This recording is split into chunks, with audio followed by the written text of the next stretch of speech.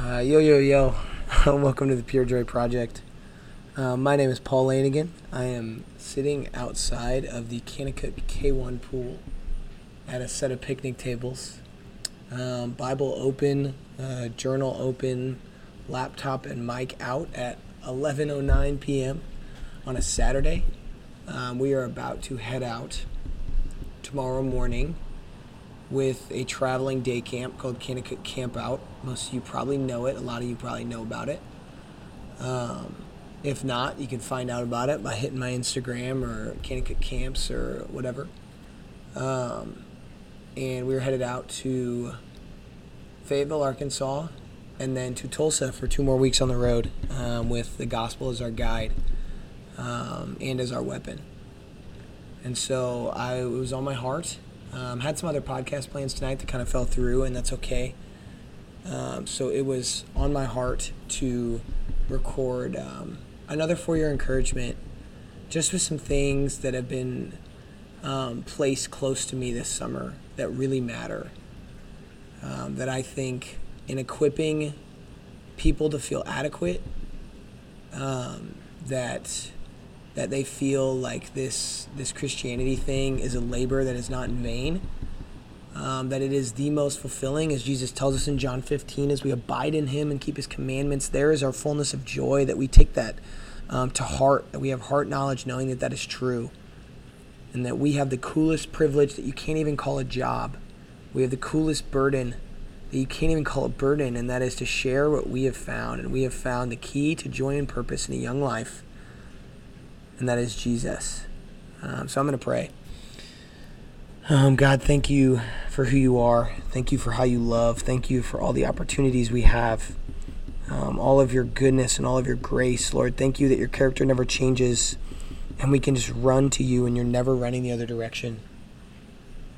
God, I just pray for wisdom, discernment, knowledge, and faithfulness for every listener and for myself. I pray that we be molded into the image of you, Jesus, regardless the cost, that we hold what we love in an open palm and allow you to write your story through it, God, that you encourage us, that you prove to us how you're being faithful, and you show us why you're worthy of following and how good you are.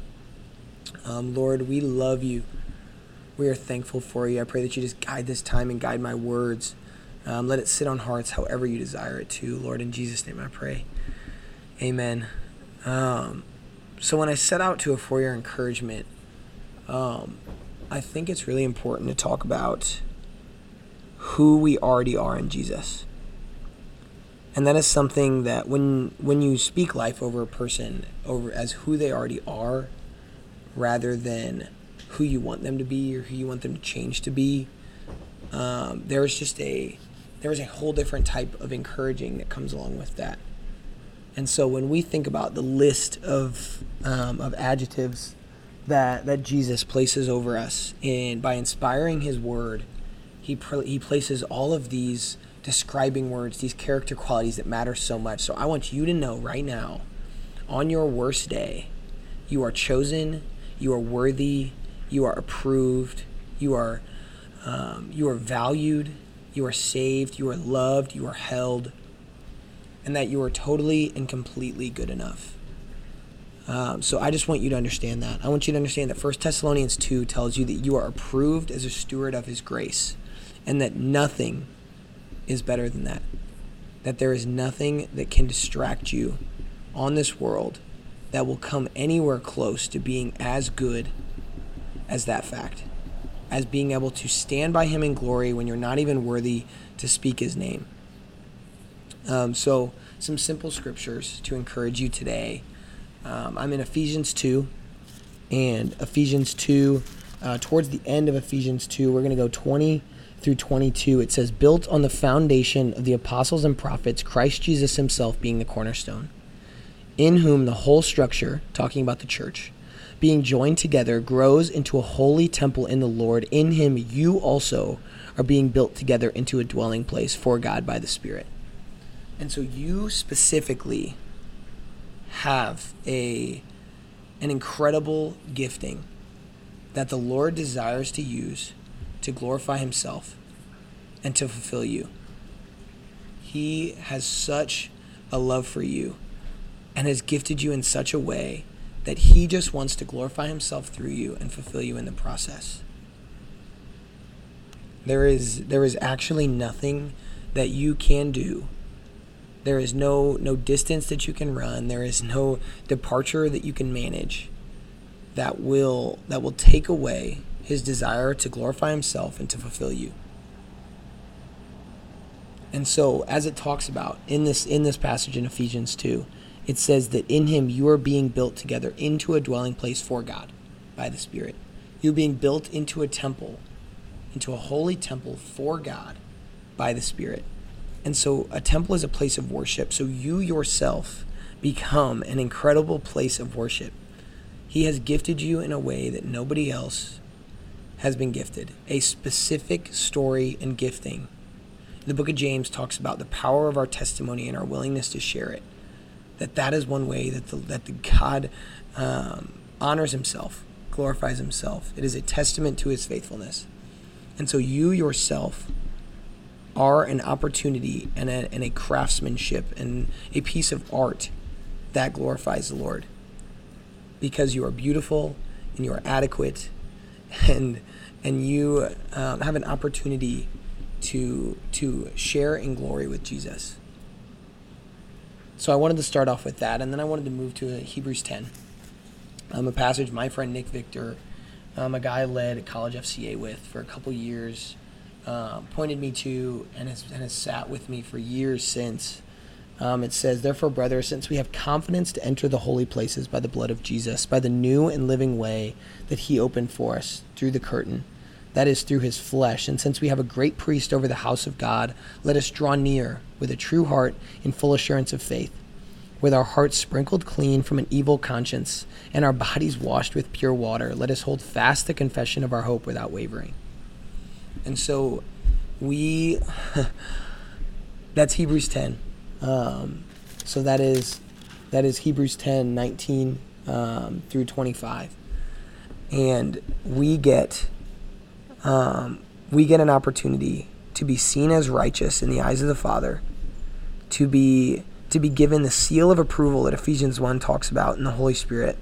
And Jesus has sprinkled us clean that we can draw near. And so if we abide and we draw near, he will use us. He will use us for ministry. He will bring us joy. He will bring us fruit in our lives. Matthew 7 talks about how a good tree cannot bear bad fruit and a bad tree cannot bear good fruit. In Colossians, Paul writes about, the Holy Spirit through Paul writes about how you get to decide your fruit. You either give the fruit of righteousness or you will experience the fruit of sin. And it is up to you. It is your cognitive choice what fruit your life will bear. And so I just want to encourage anybody whose ears this podcast touches that you are perfectly gifted and adequate to be an incredible minister and steward of God's grace. And everybody's looks different. Everybody's ministry looks different. Maybe your ministry is in a 15-passenger van going church to church, sharing the gospel with 5 to 12-year-olds. Maybe it's your fraternity brothers. Maybe it's your teammates. Maybe it's your classmates. Maybe it's whatever, your family.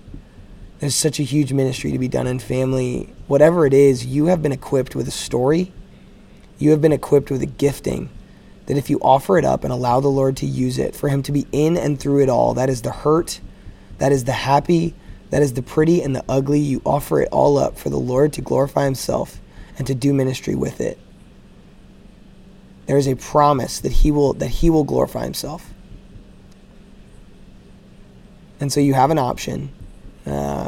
We're told in 1 Thessalonians 5, 16 through 18, to always be joyful, to never cease in praying, and to give thanks in all circumstances, for this is the will of the Lord for you in Christ Jesus.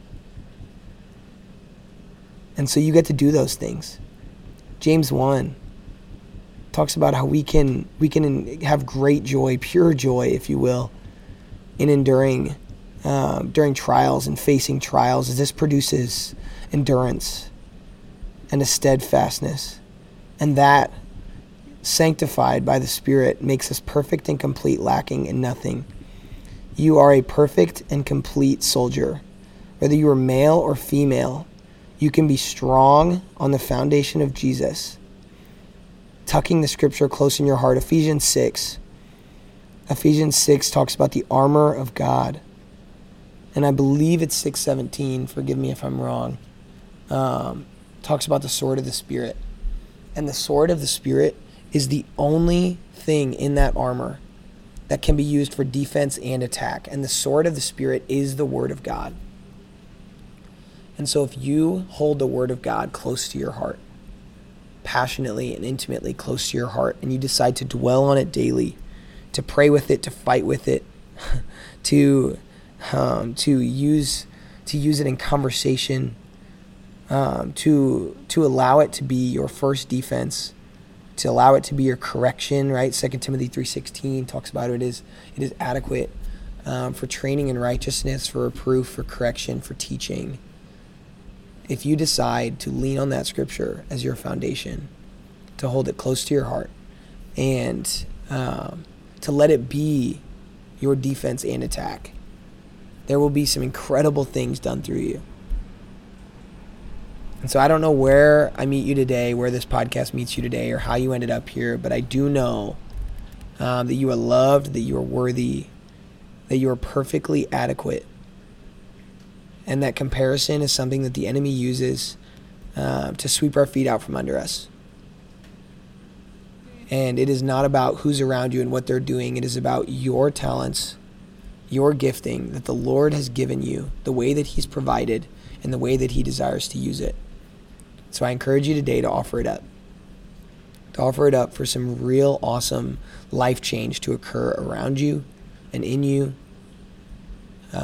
And I want you to know that the Holy Spirit is a spirit of reconciliation and renewal. And of rejoicing that I don't care how long the habits have been built, how long the friendships have been surface level, how many consistencies in your family or in your friendships or anything makes it to where sharing the gospel feels impossible. The Spirit is totally adequate and in the business of incredible life change. And so walk. That is really so much of what the Lord calls us to, is a willingness to walk. That he convicts us and he directs us, and we just have to take the next faithful step. Psalm 119, 105. All right, the word of the Lord is a lamp to my feet and a light to my path.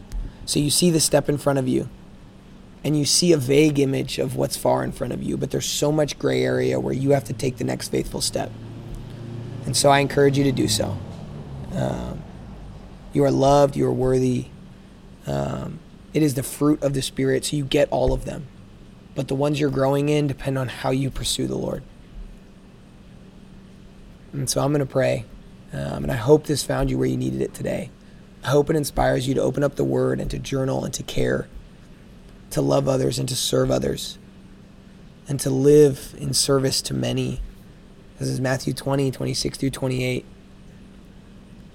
Right? Whoever wants to be first must be last. Whoever wants to be a leader among you must first be your slave. Even the Son of Man came not to be served, but to serve and give his life as a ransom for many, to wash the feet of those around him. I added that last part. And so, game on. It is time to leave no doubt, to be sold out, passionate, joyous, fruit-bearing Christians. Let's go. Jesus, thank you for opportunity. Thank you for gifting. Thank you for knowing us, for knitting us together, for making us exactly who you've made us to be. God, thank you for making us perfect and complete, lacking in nothing by what you allow us to face and learn. Lord, I just pray that you glorify yourself through us. I pray that the way people see us and remember us as we worry about what people think of us, the way they remember us and see us simply glorifies you. God, you are so good. You are so worthy of praise. Lord, so I pray that we attempt to live righteously. We pursue righteousness. God, then that bears fruit. Lord, let us do all things that have a heart to honor you and to grow closer with you. Father, we just love you. We are thankful for you. I just ask that the words of our mouth and the meditations of our heart are right in your sight, as you say in Psalm 19. Lord, I pray that we trust you to be our strength and shield, as you say in what I believe is Psalm 42. God, I just pray for rest.